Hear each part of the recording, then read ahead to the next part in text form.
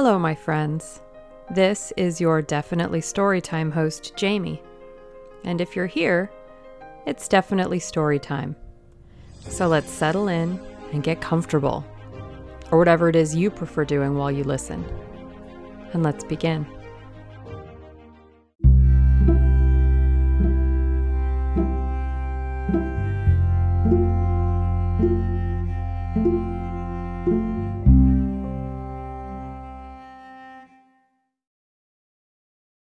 We are reading Jane Eyre by Charlotte Brontë.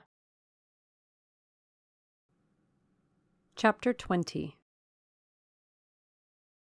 I had forgotten to draw my curtain, which I usually did, and also to let down my window blind. The consequence was that when the moon, which was full and bright, for the night was fine, came in her course to that space in the sky opposite my casement, and looked in at me through the unveiled panes, her glorious gaze roused me. Awaking in the dead of night, I opened my eyes on her disk, silver white and crystal clear. It was beautiful, but too solemn. I half rose and stretched my arm to draw the curtain. Good God! What a cry! The night, its silence, its rest, was rent in twain by a savage, a sharp, a shrilly sound that ran from end to end of Thornfield Hall. My pulse stopped. My heart stood still. My stretched arm was paralyzed. The cry died and was not renewed. Indeed, whatever being uttered that fearful shriek could not soon repeat it. Not the whitest winged condor of the Andes could, twice in succession, send out such a yell from the cloud shrouding its eyrie. The thing delivering such utterance must rest ere it could repeat the effort. It came out of the third story, for it passed overhead. And overhead, yes, in the room just above my chamber ceiling, I now heard a struggle, a deadly one, it seemed from the noise, and a half-smothered voice shouted, "Help! Help! Help!" 3 times, rapidly. "Will no one come?" It cried, and then, while the staggering and stamping went on wildly, I distinguished, through plank and plaster, "Rochester! Rochester, for God's sake, come!" A chamber door opened. Someone ran or rushed along the gallery. Another step stamped on the flooring above, and something fell, and there was silence. I had put on some clothes, though horror shook all my limbs. I issued from my apartment. The sleepers were all aroused. Ejaculations, terrified murmurs sounded in every room, door after door unclosed. One looked out and another looked out. The gallery filled. Gentlemen and ladies alike had quitted their beds, and, "Oh, what is it? Who is hurt? What has happened? Fetch a light! Is it fire? Are there robbers? Where shall we run?" was demanded confusedly on all hands. But for the moonlight they would have been in complete darkness. They ran to and fro. They crowded together. Some sobbed, some stumbled. The confusion was inextricable. "Where the devil is Rochester?" cried Colonel Dent. "I cannot find him in his bed." "Here, here," was shouted in return. "Be composed, all of you. I'm coming." And the door at the end of the gallery opened, and Mr. Rochester advanced with a candle. He had just descended from the upper story. One of the ladies ran to him directly. She seized his arm. It was Miss Ingram. "What awful event has taken place?" said she. "Speak! Let us know the worst at once." "But don't pull me down or strangle me," he replied, for the Misses Eshton were clinging about him now, and the 2 dowagers in vast white wrappers were bearing down on him like ships in full sail. "All's right, all's right," he cried. "It's a mere rehearsal of much ado about nothing. Ladies, keep off, or I shall wax dangerous." And dangerous he looked. His black eyes darted sparks. Calming himself by an effort, he added, "A servant has had a nightmare, that is all. She's an excitable, nervous person. She construed her dream into an apparition, or something of that sort, no doubt, and has taken a fit with fright. Now then, I must see you all back into your rooms, or till the house is settled she cannot be looked after. Gentlemen, have the goodness to set the ladies the example. Miss Ingram, I'm sure you will not fail in evincing superiority to idle terrors. Amy and Louisa, return to your nests like a pair of doves as you are. Mesdames," to the dowagers, "you will take cold, to a dead certainty, if you stay in this chill gallery any longer." And so, by dint of alternate coaxing and commanding, he contrived to get them all once more enclosed in their separate dormitories. I did not wait to be ordered back to mine, but retreated unnoticed, as unnoticed I had left it. Not, however, to go to bed. On the contrary, I began and dressed myself carefully. The sounds I had heard after the scream and the words that had been uttered had probably been heard only by me, for they had proceeded from the room above mine. But they assured me that it was not a servant's dream which had thus struck horror through the house, and that explanation Mr. Rochester had given was merely an invention framed to pacify his guests. I dressed then to be ready for emergencies. When dressed, I sat a long time by the window, looking out over the silent grounds and silvered fields, and waiting for I knew not what. It seemed to me that some event must follow the strange cry, struggle, and call. No. Stillness returned. Each murmur and movement ceased gradually, and in about an hour Thornfield Hall was again as hushed as a desert. It seemed that sleep and night had resumed their empire. Meantime, the moon declined. She was about to set. Not liking to sit in the cold and darkness, I thought I would lie down on my bed, dressed as I was. I left the window, and moved with little noise across the carpet. As I stopped to take off my shoes, a cautious hand tapped low at the door. "Am I wanted?" I asked. "Are you up?" asked the voice I expected to hear, namely, my master's. "Yes, sir." "And dressed?" "Yes."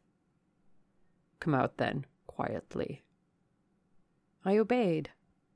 Mr. Rochester stood in the gallery holding a light. "I want you," he said. "Come this way, take your time, and make no noise." My slippers were thin. I could walk the matted floor softly as a cat. He glided up the gallery and up the stairs, and stopped in the dark, low corridor of the fateful third story.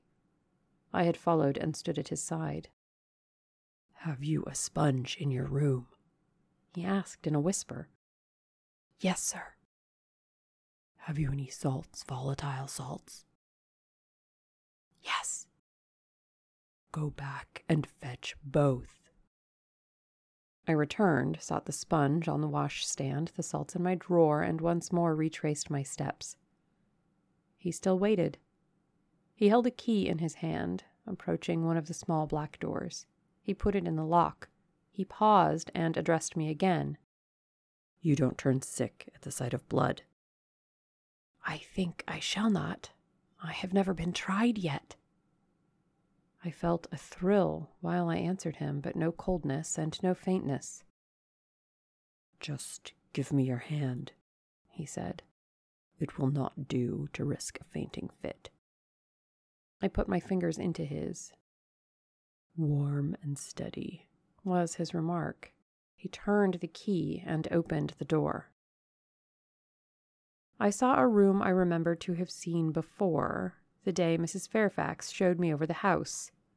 It was hung with tapestry, but the tapestry was now looped up in one part, and there was a door apparent, which had then been concealed. The door was open. A light shone out of the room within. I heard thence a snarling, snatching sound, almost like a dog quarreling. Mr. Rochester, putting down his candle, said to me, "Wait a minute," and then he went forward to the inner apartment. A shout of laughter greeted his entrance, noisy at first and terminating in Grace Poole's own goblin "ha ha." She, then, was there. He made some sort of arrangement without speaking, though I heard a low voice address him.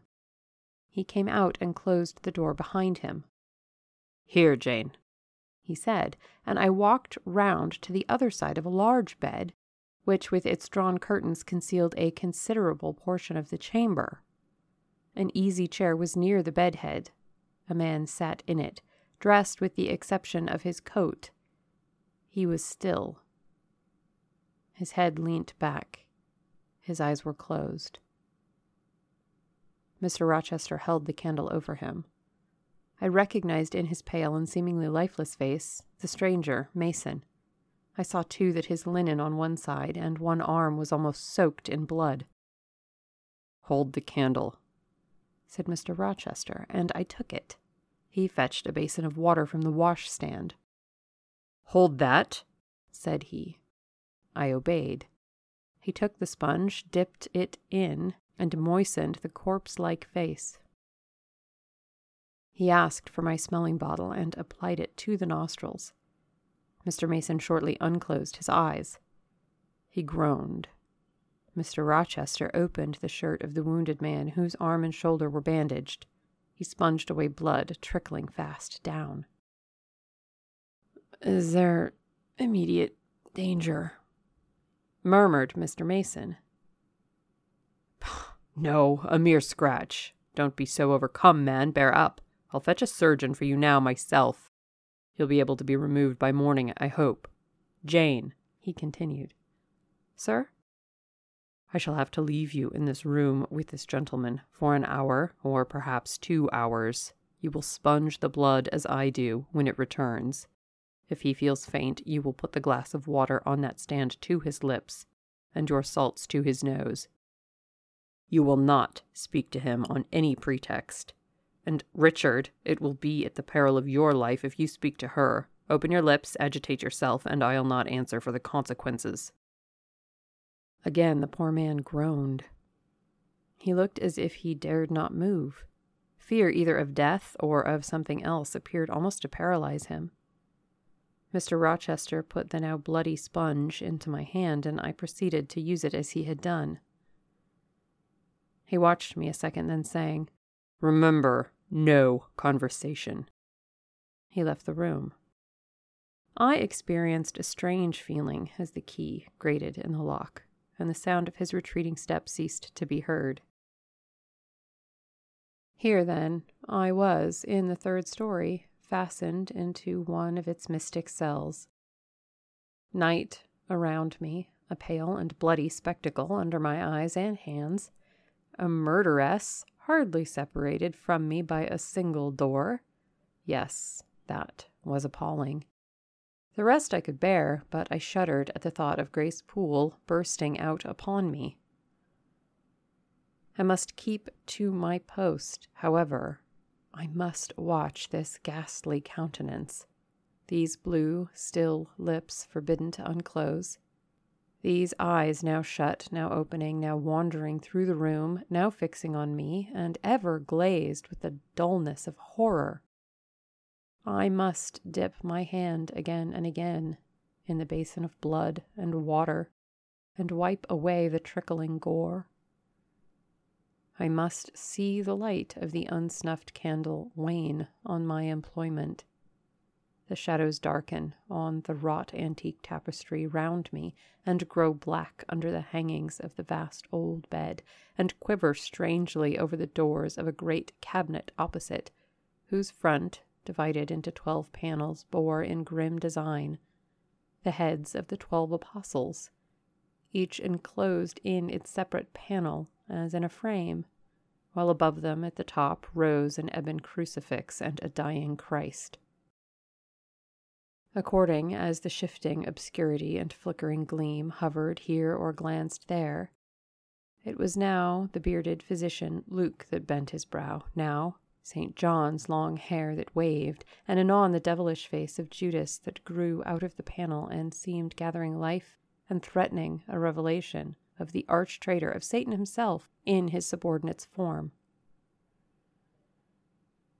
Amidst all this, I had to listen as well as watch. To listen for the movements of the wild beast or the fiend in yonder side den, but since Mr. Rochester's visit it seemed spellbound. All the night I heard but 3 sounds at 3 long intervals. A step creak, a momentary renewal of the snarling canine noise, and a deep human groan. Then my own thoughts worried me. What crime was this that lived incarnate in this sequestered mansion that could neither be expelled nor subdued by the owner? What mystery that broke out now in fire and now in blood at the deadest hours of night? What creature was it that masked in an ordinary woman's face and shape uttered the voice, now of a mocking demon, and anon of a carrion-seeking bird of prey? And this man I bent over, this commonplace quiet stranger, how had he become involved in the web of horror, and why had the fury flown at him? What made him seek this quarter of the house at an untimely season, when he should have been asleep in bed? I heard Mr. Rochester assign him an apartment below. What brought him here? And why, now, was he so tame under the violence or treachery done him? Why did he so quietly submit to the concealment Mr. Rochester enforced? Why did Mr. Rochester enforce this concealment? His guest had been outraged. His own life on a former occasion had been hideously plotted against, and both attempts he smothered in secrecy and sank in oblivion. Lastly, I saw Mr. Mason was submissive to Mr. Rochester, that the impetuous will of the latter held complete sway over the inertness of the former. The few words which had passed between them assured me of this. It was evident that in their former intercourse the passive disposition of the one had been habitually influenced by the active energy of the other. Whence then had arisen Mr. Rochester's dismay when he heard of Mr. Mason's arrival? Why had the mere name of this unresisting individual, whom his word now sufficed to control like a child, fallen on him a few hours since as a thunderbolt might fall on an oak? Oh, I could not forget his look and his paleness when he whispered, "Jane, I've got a blow, Jane." I could not forget how the arm had trembled which he rested on my shoulder, and it was no light matter which could thus bow the resolute spirit and thrill the vigorous frame of Fairfax Rochester. When will he come? When will he come? I cried inwardly as the night lingered and lingered, as my bleeding patient drooped, moaned, sickened, and neither day nor aid arrived. I had again and again held the water to Mason's white lips, again and again offered him the stimulating salts. My efforts seemed ineffectual. Either bodily or mental suffering or loss of blood or all 3 combined were fast prostrating his strength. He moaned so and looked so weak, wild, and lost. I feared he was dying, and I might not even speak to him. The candle, wasted at last, went out. As it expired, I perceived streaks of gray light edging the window curtains. Dawn was then approaching. Presently I heard Pilot bark, far below, out of his distant kennel in the courtyard. Hope revived. Nor was it unwarranted. In 5 minutes more, the grating key, the yielding lock, warned me my watch was relieved. It could not have lasted more than 2 hours. Many a week had seemed shorter. To be continued. Hey, I wanted to let you know about a new partnership that Definitely Storytime has with a company called Salty Llama. You may have seen them in the news or advertised by real people on social media. They are focused on sustainability around one of our biggest pollution challenges, laundry. Now, I know I don't like lugging those heavy and wasteful jugs around, measuring, spilling, the drippy goo around the opening and the cap, the bother of trying to get the last bit out of the container because you don't want to waste it. Then having to put that monster jug in the recycling where it takes up a lot of space in the bin and probably isn't even being recycled because so few plastics actually are. Well, I'm here with good news. We can spare ourselves all of that hassle and waste with Salty Llama laundry sheets. They are made from natural ingredients. There's even one for sensitive skin. They come in a compostable fiber-based sleeve and are super light for you and to transport, as they produce only 4% of the CO2 emissions of regular laundry detergent transportation. And even better, they are pre-measured for small, medium, and large loads, so you just have to tear off the size you need. No waste, no goo, no spills and drips, no turning the bottle upside down waiting for a slow drizzle to get the last bit out. None of that.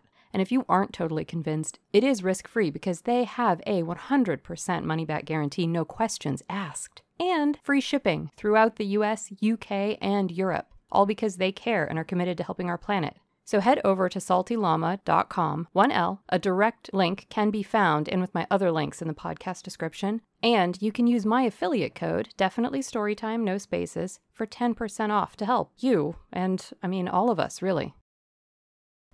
And that has been our episode. I hope you enjoyed it. And if you did, I hope you'll consider telling your friends and family. And if you have the means, providing listener support. I also have a Patreon, and I have merchandise available on Teespring. Links are on the homepage. I thank you for choosing Definitely Storytime.